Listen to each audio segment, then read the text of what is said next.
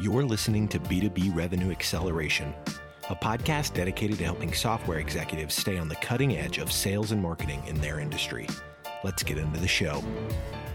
Hi, welcome to B2B Revenue Acceleration. My name is Aurélien Mottier, and I'm here today with Kyle Coleman, VP Revenue Growth at Clari. How are you doing today, Kyle? I am living the dream. How are you doing, Ray? Very good, thank you. Very, very good. So today we will be talking about SDR manager effectiveness. But before we get into the topic, would you mind just giving a little bit of background to yourself, Kyle, as well as the company you represent, Clari? Yeah, absolutely. So I currently am at Clari, but I'll get into that in a moment. Prior to joining Clari, I was at a company called Looker for 6 years. I was the sixth employee, business intelligence company based in California. Grew the SDR team from myself to about 65 people globally as the company grew to about 800 or so employees over the course of 6 years, got to about 110 million in revenue, and then was acquired by Google for $2.5 billion in 2019. I then jumped over to Clari, where I lead sales development, sales enablement, value engineering, as well as demand generation. So the teams that are responsible both for creating and accelerating pipeline for both our new logo business, as well as our customer expansion and retention business. And what Clari does, Clari is a revenue operations platform that makes all of your revenue processes as connected and optimized as possible so that you know where you're going to land before it happens. You know in week one of the quarter how your quarter is going to turn out. And that just makes life a lot easier, both for private and public companies. Yeah, sounds good. It's taking away the pain of forecasting in a way, I guess. Which is exactly right. And one of the reason or one of the fact that triggered that conversation they released is a post that you put on LinkedIn. And that interesting piece was about SDR manager effectiveness. And you are highlighting in that post 4 points that you believe are fundamental for SDR leaders to be successful. Would you mind just taking our audience through the 4 points and explain briefly which one of them mean from your perspective? Yeah, I will answer your question here, Ray, but I want to give you a little bit of background, which is a lot of SDRs, managers, become managers just by virtue of having been really good reps. And the same is true, of course, on the sales side with account executives that turn into sales managers. And often what doesn't get trained are simply expectations. What is now expected of them that they're in a management role? It's very different from being a high-performing individual contributor, and it really requires a different mindset, a different focus, different time horizons, different goals, all those sorts of things. And so I realized that this was the case with a handful of the managers that we have on the team here because they had been promoted. They were SDRs for 2+ years each, and they were excellent team leads. People looked up to them. They were process managers, all this sort of thing. So it was a pretty natural evolution for them to become management people on our team.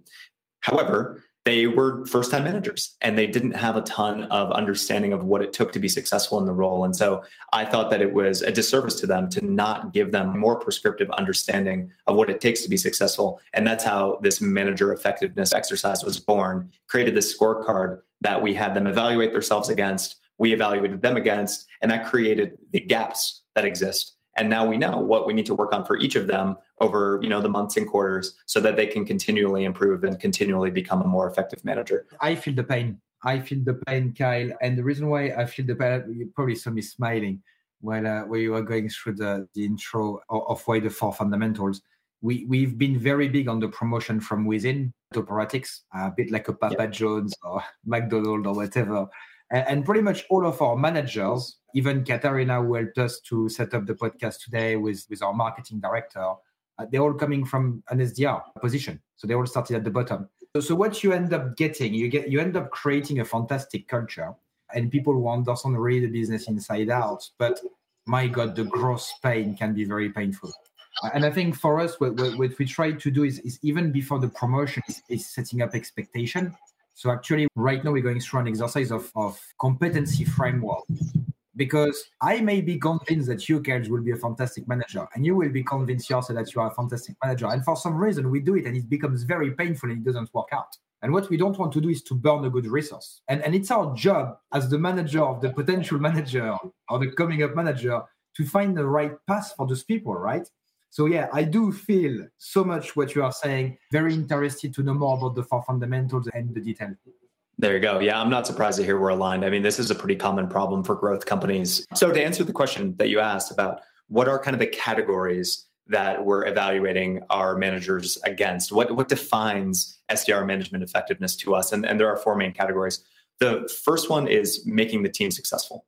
And this includes things like people development, helping people grow their careers, identifying what growth paths they're interested in, and ensuring that they're prepared for those growth paths. It's things like effectively running team meetings. This is a major gap for a lot of people that are promoted from an individual into a manager role. They have no idea how to run meetings, how to prepare, what data points are interesting, how to communicate key things, all those sorts of things. It also includes things like how to influence behavior and how to motivate other people. And again, these are more leadership capacity things. This is not just management, it's also leadership. And if I were to point out a pretty big gap between an individual moving into a people manager role, it is developing those leadership skills. And so this first category of making the team successful really is centered on leadership. I think expectation is quite interesting. The big gap that we've seen is people kind of being a good salesperson, managing their own business. Basically, the person they manage is themselves. And all of a sudden, you are responsible for other people to deliver. And for me, that was a massive growth pain because I was like, oh my God, I need to change now. So yeah, 100%. And another thing that was probably, or we see being a little bit more of a growth pain is understanding how to adapt your communication with leadership. Okay. What you need to show. And while we are probably much better at that because we kind of tell them what we need to see, I think it's setting up the expectations of what needs to happen and what it means to be a manager for you personally, but also your relationship with people, because your relationship will evolve. You've got new managers, you've got to set up new relationship with them. So it's, again, music to my ears. And it's a good segue into one of the other four principles or pillars that we're evaluating our managers against is cross-functional leadership acumen. How good are they at doing the things, Ray, that you just mentioned, managing up to the more senior people? How are they reporting on progress? How are they giving data readouts? How are they making sure that the right people cross-functionally have insights into the right things at the right times? But it's also managing across. If you're an SDR manager, how do you work well now with an AE manager? It's very different than working with an individual AE. And there are different considerations. There are different things. There are different topics that you need to be well versed on. And so that kind of cross-functional leadership is another really, really important thing that you make sure that you're really prescriptive about training your team on. So those are the first two categories is leadership among kind of down the chain of command and then across and up the chain of command. Yeah, 100%. The third, and I think probably most natural pillar is process management. So if you are an individual contributor and you are promoted into a managerial role, it's probably because you have a pretty good eye for process. You're organized, you're efficient, you're proficient with all the things that you need to do. You understand all the tools and technology. And now in a managerial role, you have to be able to document your process if you haven't already, and you have to be able to train on those processes. And so that sort of process management is super, super important. I don't know if I've ever seen a successful frontline manager who's not really, really well versed on the processes that it takes to be successful. In fact, speaking about the positive of promoting from within, we actually get a lot of fantastic ideas from the ground up in terms of what you just mentioned, which is the processes and making sure that people get the right data, right time, that we provide them with the right input we desire from them. But also in terms of optimizing processes. It's often coming from the bottom. As the company grows, you see less and less what's happening on the ground, particularly for people like me or my business partner who is the CEO of the business. I don't know, 5 years ago, 6 years ago, if we equip the newly promoted manager with confidence and also tell them, look, you're going to make mistakes, but we want to you need to do new things. You have processes that we will set, that we will teach you, that you've got to do. But when something is not working, there is two things you can do. Is look up and expect something to come from us, or you try something, okay? And if you try something and you fail, we're going to learn all together and we're going to make the rest of the team learn from it.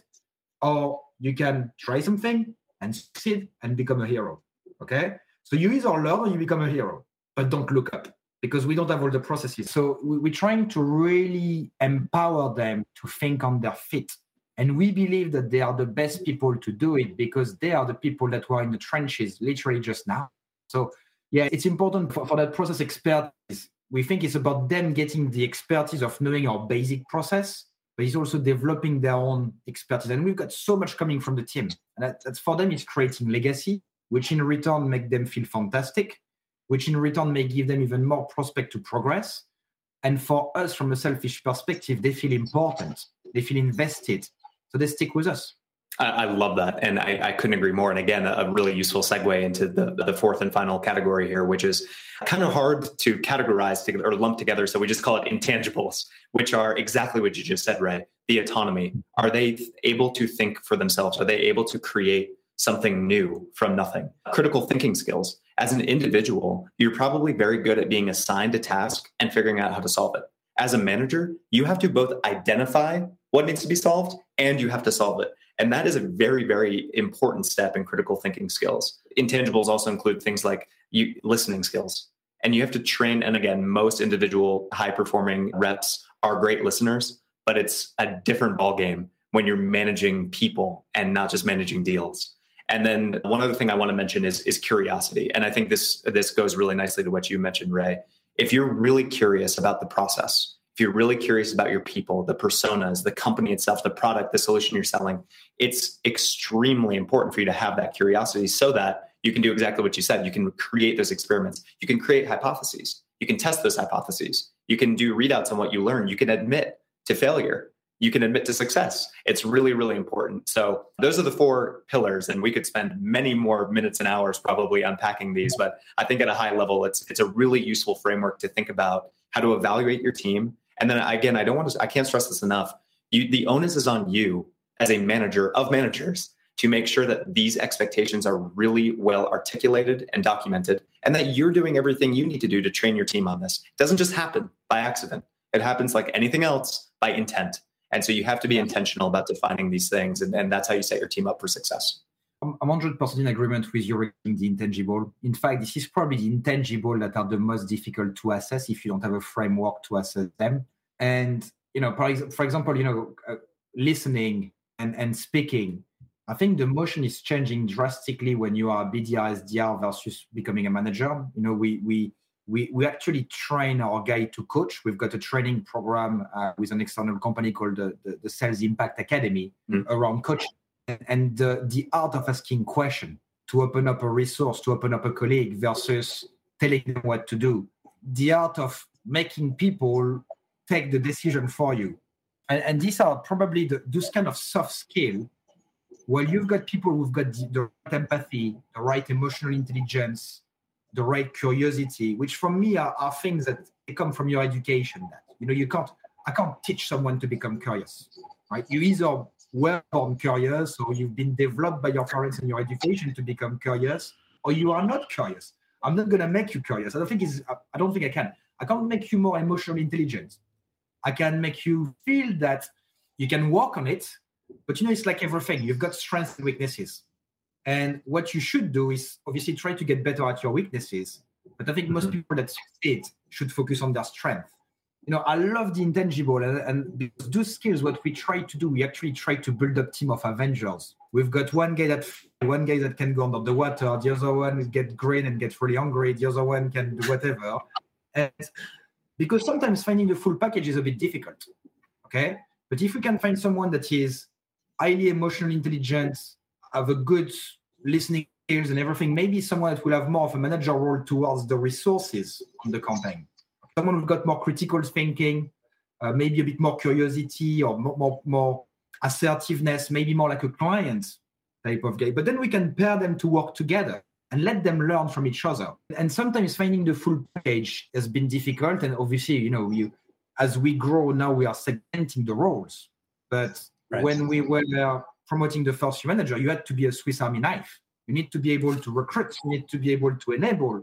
You need to be able to coach. You need to be able to deal with clients. You need to be able to customer success. You need to be able to report up, report down, manage expectation. And that's a little bit too much for a resource to take. So what we realize over the years is those intangible are probably the most difficult, because there's the thing that you can't teach people.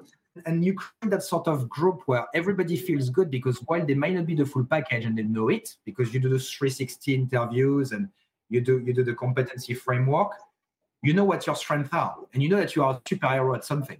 So instead of trying to be like a jack of all trades, we try to get our guys to be like, hey, he's the expert at that. You want a coaching session? Go to Josh. He's probably one of the best coach we've got in the team, you know. So those intangibles are very interesting. I'd like to know two things. I'd like to know how you've been measuring them. And I'd like to know your feedback also and your thoughts on what we've been doing, which is kind of trying to assemble a team of Avengers versus having someone that does a little bit of everything. It's just like any team, you know, sports metaphors are really useful here. You don't build a successful sports team by hiring a group of 11 people that are all really good at the same thing.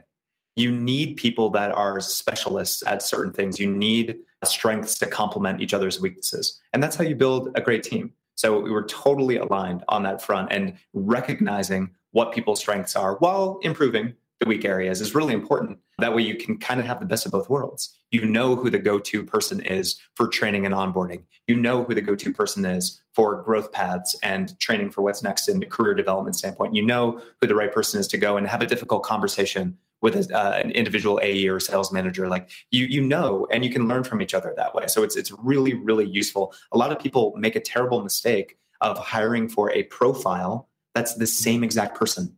And then you end up with a team that looks, feels, acts, and thinks the same way. And that there's nothing sure to stunt your growth than having a group of people that thinks the same way. So we are eye to eye on that point, Ray.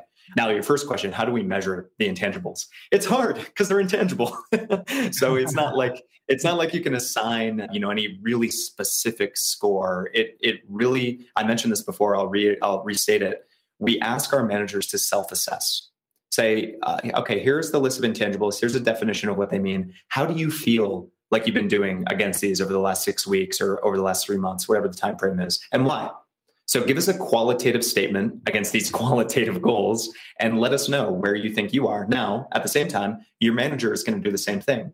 And now we're just going to have a conversation about this. How are your listening skills? Give us an example of a time that you feel like you've really helped, or a time where you've really struggled understanding one of your reps. And now our manager is going to do something similar, because our manager did skip level one-on-ones. They have a really good sense of the people on your team and how they feel about you. And now we can triangulate a perspective here. And we can come up with not necessarily a quantitative scale all the time of 1 to 10. It'd be nice if we could, but we have an action plan in place to say, here's what you're doing well. Here's a soft spot that we need to work on. And here's how we're going to work on the soft spot. It's, you know, and we can create a pretty prescriptive plan to have them focus on something and then come back to us 2 weeks later and say, here's what I did to focus on this. And here's how it went. Here's where I still need help. And here's where I think I'm excelling. And so that's the way that we try and manage this. It's not exact. It's not going to be super scientific. It's not going to necessarily show up in a dashboard anywhere, but it is a really, really useful way for you to, again, keep your finger on the pulse of what your team is doing, of what your individual managers are doing well and what they're not, and what you can do, how you can steer them in the right direction to sharpen up those soft spots. 100% in agreement. Again, I mean, it's funny because we made that mistake to think that, you know, training is one size fits all.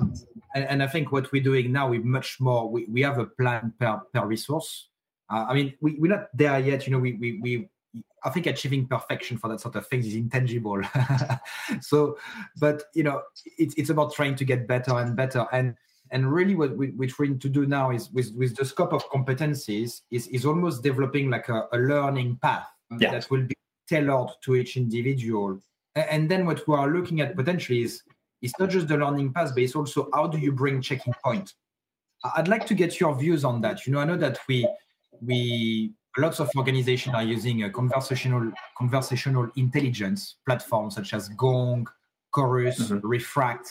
I think the guys at SalesLoft also have that component on their systems. Are you using similar tools in order to assess and measure your manager, obviously on a different format that you would do with a BDR, but to kind of get an understanding of what are the different sequences or the different engagements and how the conversation should be built for a tough conversation with a customer or a tough conversation with an AE or a recruitment call and you are recruiting someone. Are you doing the recruitment conversation? Are you doing the right thing in the enablement? So, and I know that obviously now with COVID, most of the people we are managing, technically we manage them online. So it's not, it's not in the office anymore. So I think I would like to understand your views on that, because this is something that we are exploring and we don't know how to go about it too much.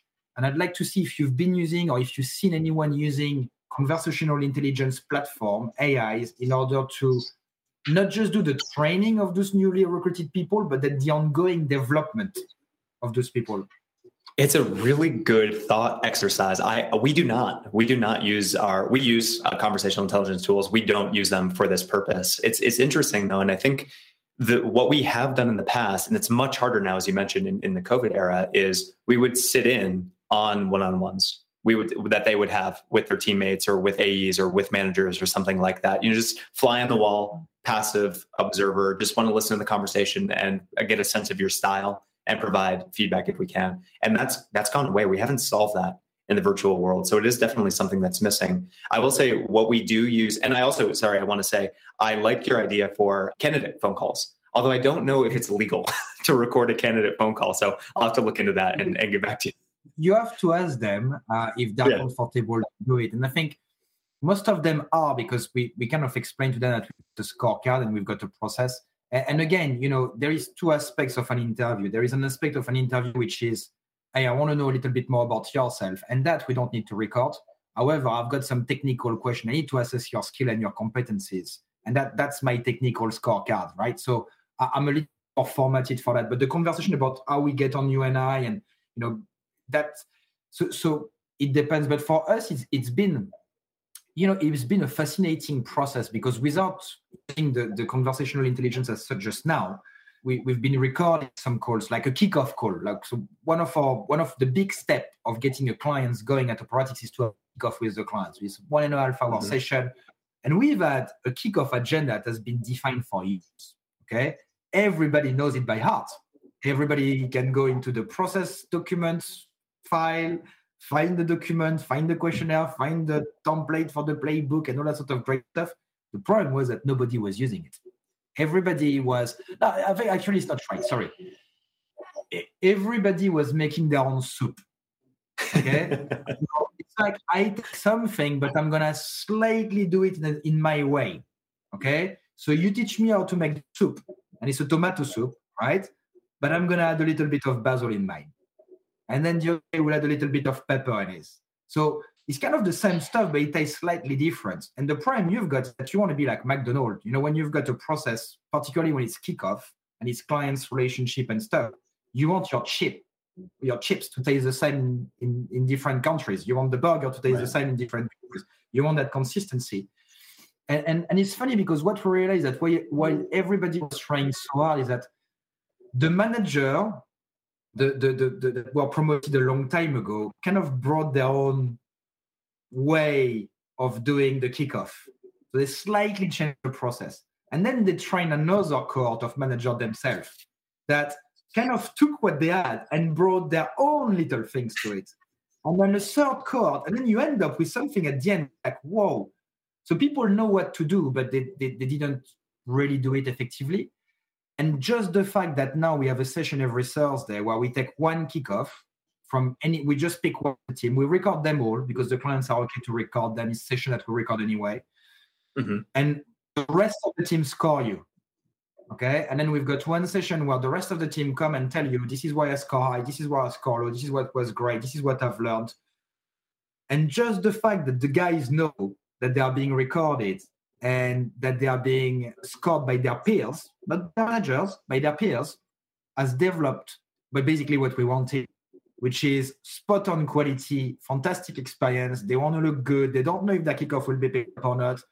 And I think it's driving a sort of psychology of being better, of having people saying, oh, you've done what we did not actually have in the process. I think that's great and I'm going to use it. People feel so empowered. So that's why we're thinking about doing it a little bit more at scale.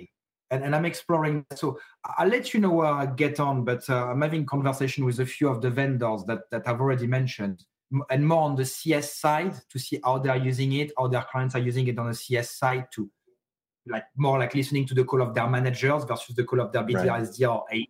And a lot of people do it. So surely there is a way to use it. Now I'm trying to assess how that would work for organization and how do we make the most of it, because those solutions are not cheap, right? So if we do it, we need to do it properly. So I'll let you know more when I know more. It's very early stage, very embryonic stage, but we're excited about it.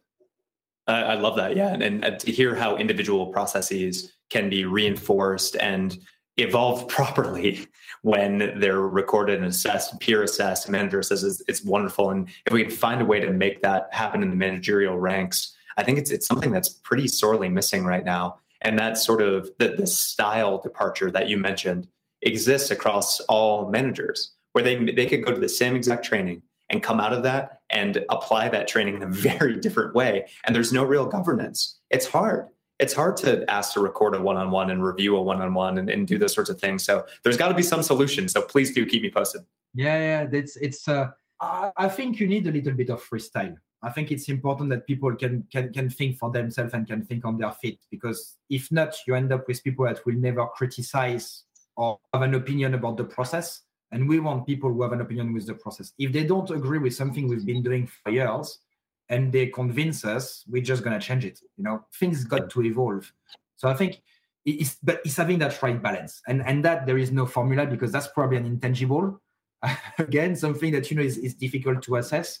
But coming back to the selection of SDR, so obviously you must have been in a situation where you've got a fantastic SDR that you think would be a good manager, but they don't really want to be a manager; they want to become an AE, and they may not. You may disagree with the career path, and then you have the opposite: someone with a good or average BDR, they absolutely want to become a manager, and you're like, you don't really have the skills. So, I guess what I'd like to understand is, do you have a process, or what are your ideas or thoughts around the selection process of those BDR? That's one side of it. The second side is, how do you make sure that there is no knock-on effect of the rest of the SDR team? Because if I'm working with Kyle started in March 20, I started in February 20. Kyle is getting the promotion before me. I mean, without knowing and being part of the process, I may get annoyed. So two things: selection process, and also avoiding the sort of knock-on effect, psychological knock-on effect on the rest of the team and the guys that feel bad because they've not been selected, or not even be asked to be selected, if you will.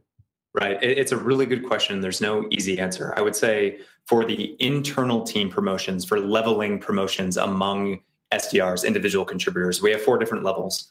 The criteria to graduate between those levels is completely transparent. It's very well defined. It's delivered to everybody. Everybody knows exactly what they need to do, what the timelines look like, what the criteria are, qualitative, quantitative, et cetera, et cetera. So intra-team, individual contributor leveling promotions, we have that on lockdown. And I would highly recommend you get pen to paper and define those criteria to avoid what you mentioned.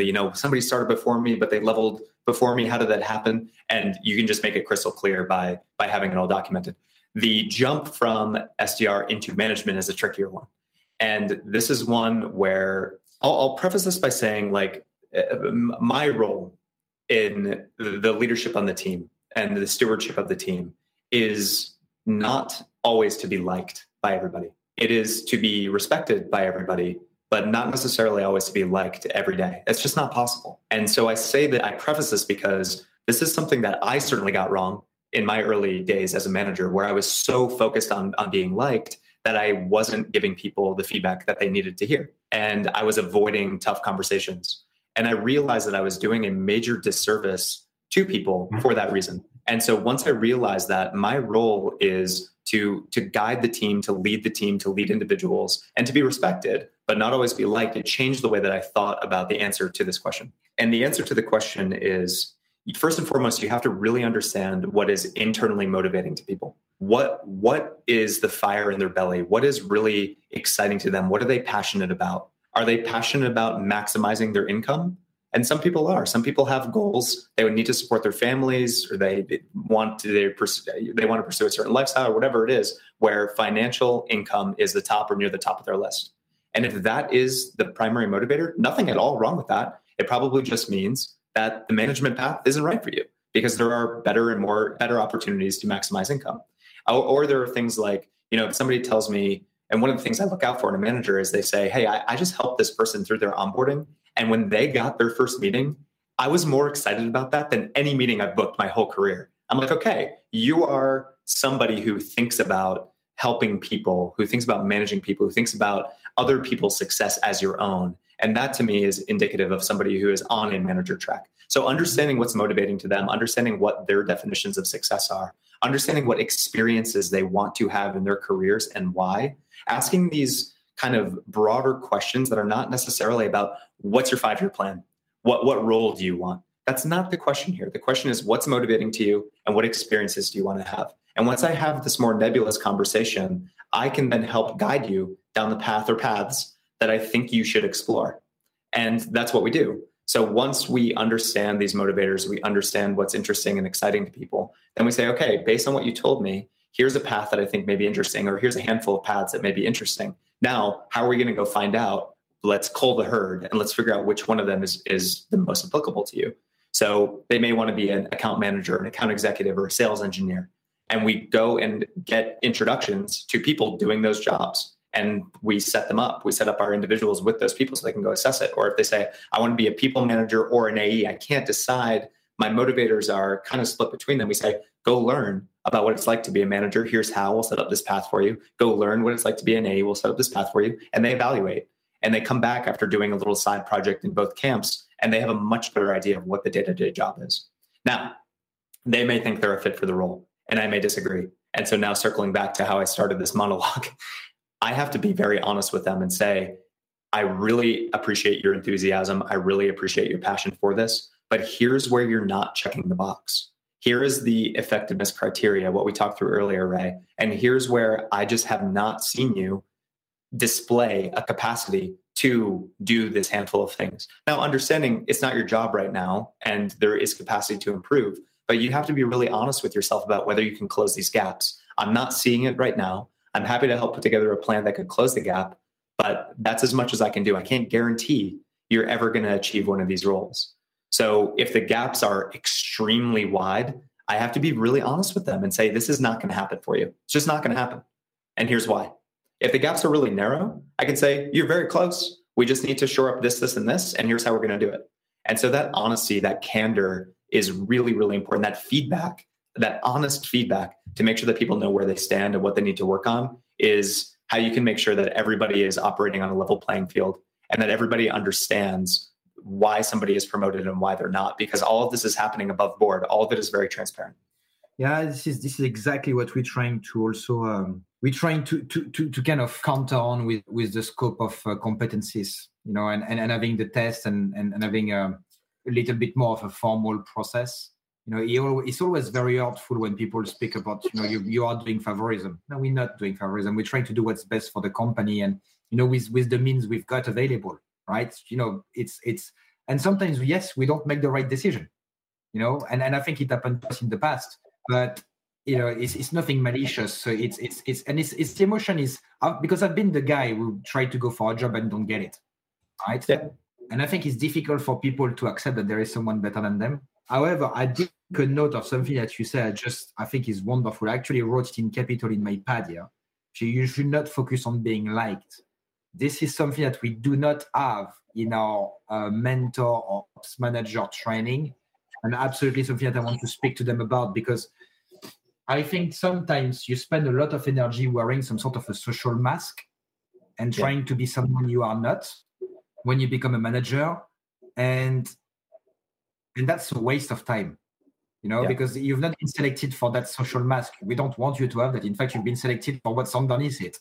And I think we are not bringing that in the training. I don't think we need a module about it, but it's more like something that I think we should address with them in a sense. So I took a lot of that. Another note that I took is you mentioned kind of shadowing managers or getting a better understanding of the role of what they are doing. I think that's really good. I don't know how we would do it, but I think this is something that it was something that was probably very easy when we were all in the office, because you know what manager is doing. You know what the other mentor, the other ops manager, the other coach is doing, right? You see them doing it. You can just follow them or whatever, move with your laptop around and whatever. Now, we're all working from home. How do you know what the other guys are doing?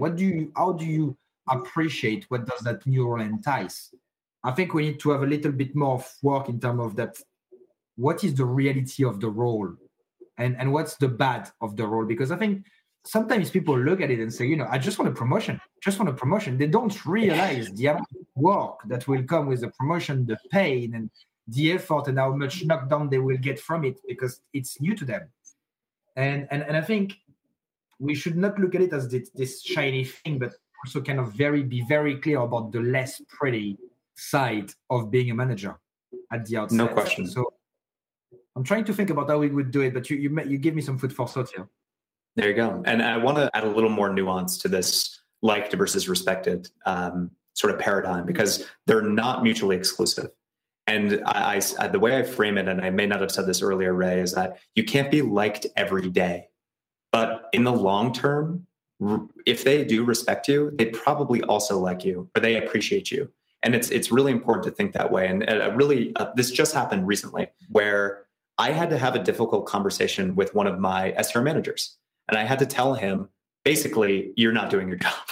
And I had to say, like, he was making a few, not excuses necessarily, but rationalizing a few decisions that he was making as to why he wasn't involving himself more or making something happen. And I basically had to cut him off and say, this is your job. Your job is to do the things that you're rationalizing not doing right now. So go sit in these one-on-ones, go make this happen with your team and with the AEs that you're working with. Otherwise, you're not doing your job. And this wasn't a fun conversation to have. And it wasn't heated necessarily, but I was a bit more pointed than I am here. Maybe not emotional necessarily, but more direct.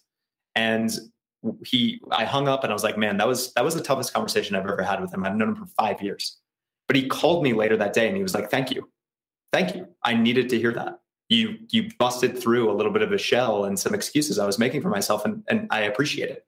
So we left the phone call. I left the phone call thinking, man, he doesn't like me. I just ruined his day. And then I heard back from him later to say, thank you. Not only do I like and appreciate that, but the feeling that I got is like, he respects me. He knows that I have his best interests in mind, that I'm pushing him because I care about him. I'm pushing him for growth because I have a lens into what he needs to do that maybe he doesn't have. And I can give him feedback that he's not going to hear anywhere else. And so I would just want to reemphasize that being liked and respected are not necessarily mutually exclusive. And if you optimize for respect first, you'll probably get being liked as a byproduct. 100%. It's fascinating that you're saying that. So we a few weeks back, we did a podcast with Wendy Harris, who is the VP MEA at Gong. So she's newly the new VP MEA, first VP MEA on the ground at Gong.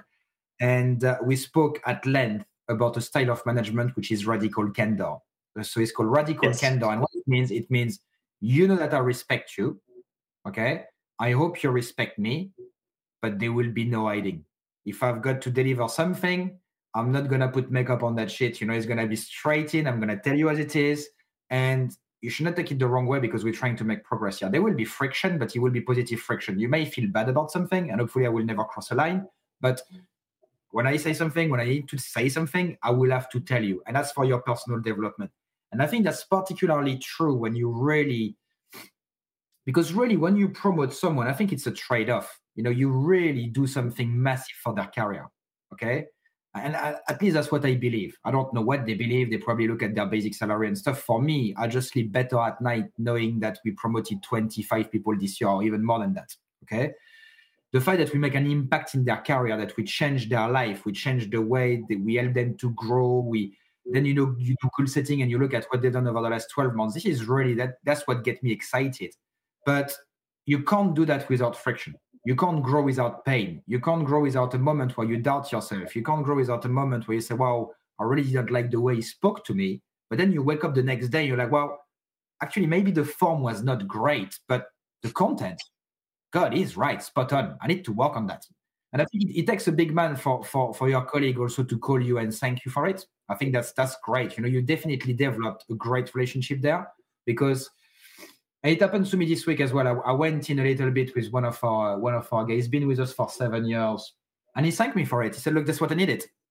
That's what I needed because I was just not kicking the ball. I just maybe a bit too much success recently attracted a bit of complacency, and you just put me back on the rail. And I love you for that, and I appreciate that. So I think sometimes it's not that we want it to be necessary, and I think it should not be done freely, and it's got to be done when the time is right, but it is important to have that friction. It's important to put a line on the sand and say, look, you're not doing what you're supposed to do, or let me reframe what you are doing and tell you why it's not right.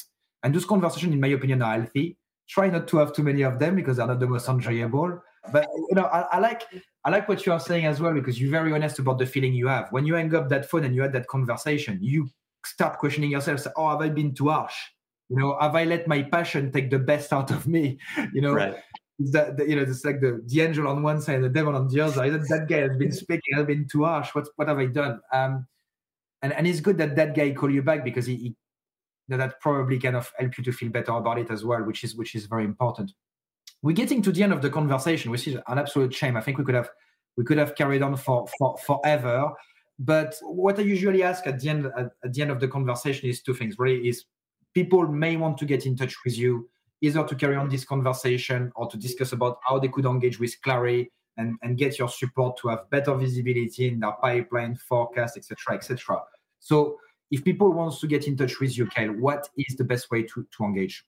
LinkedIn, please. Just look me up, Kyle Coleman on LinkedIn. I post pretty frequently, try a handful of times per week on topics, mostly around top of funnel, SDR and AE stuff, a little bit around management philosophies and things like that. And then if you're interested in finding out more about Clary, it's CLARI, Clary.com, and request a demo. Our team will be in touch and we'll get you all the information you need. That's wonderful. Well, it was an absolute pleasure to have you on the show, Kyle. Thank you very much. Thank you so much for the time, Ray. It was an absolute thrill to be here. Appreciate it. Thank you. You've been listening to B2B Revenue Acceleration. To ensure that you never miss an episode, subscribe to the show in your favorite podcast player. Thank you so much for listening. Until next time.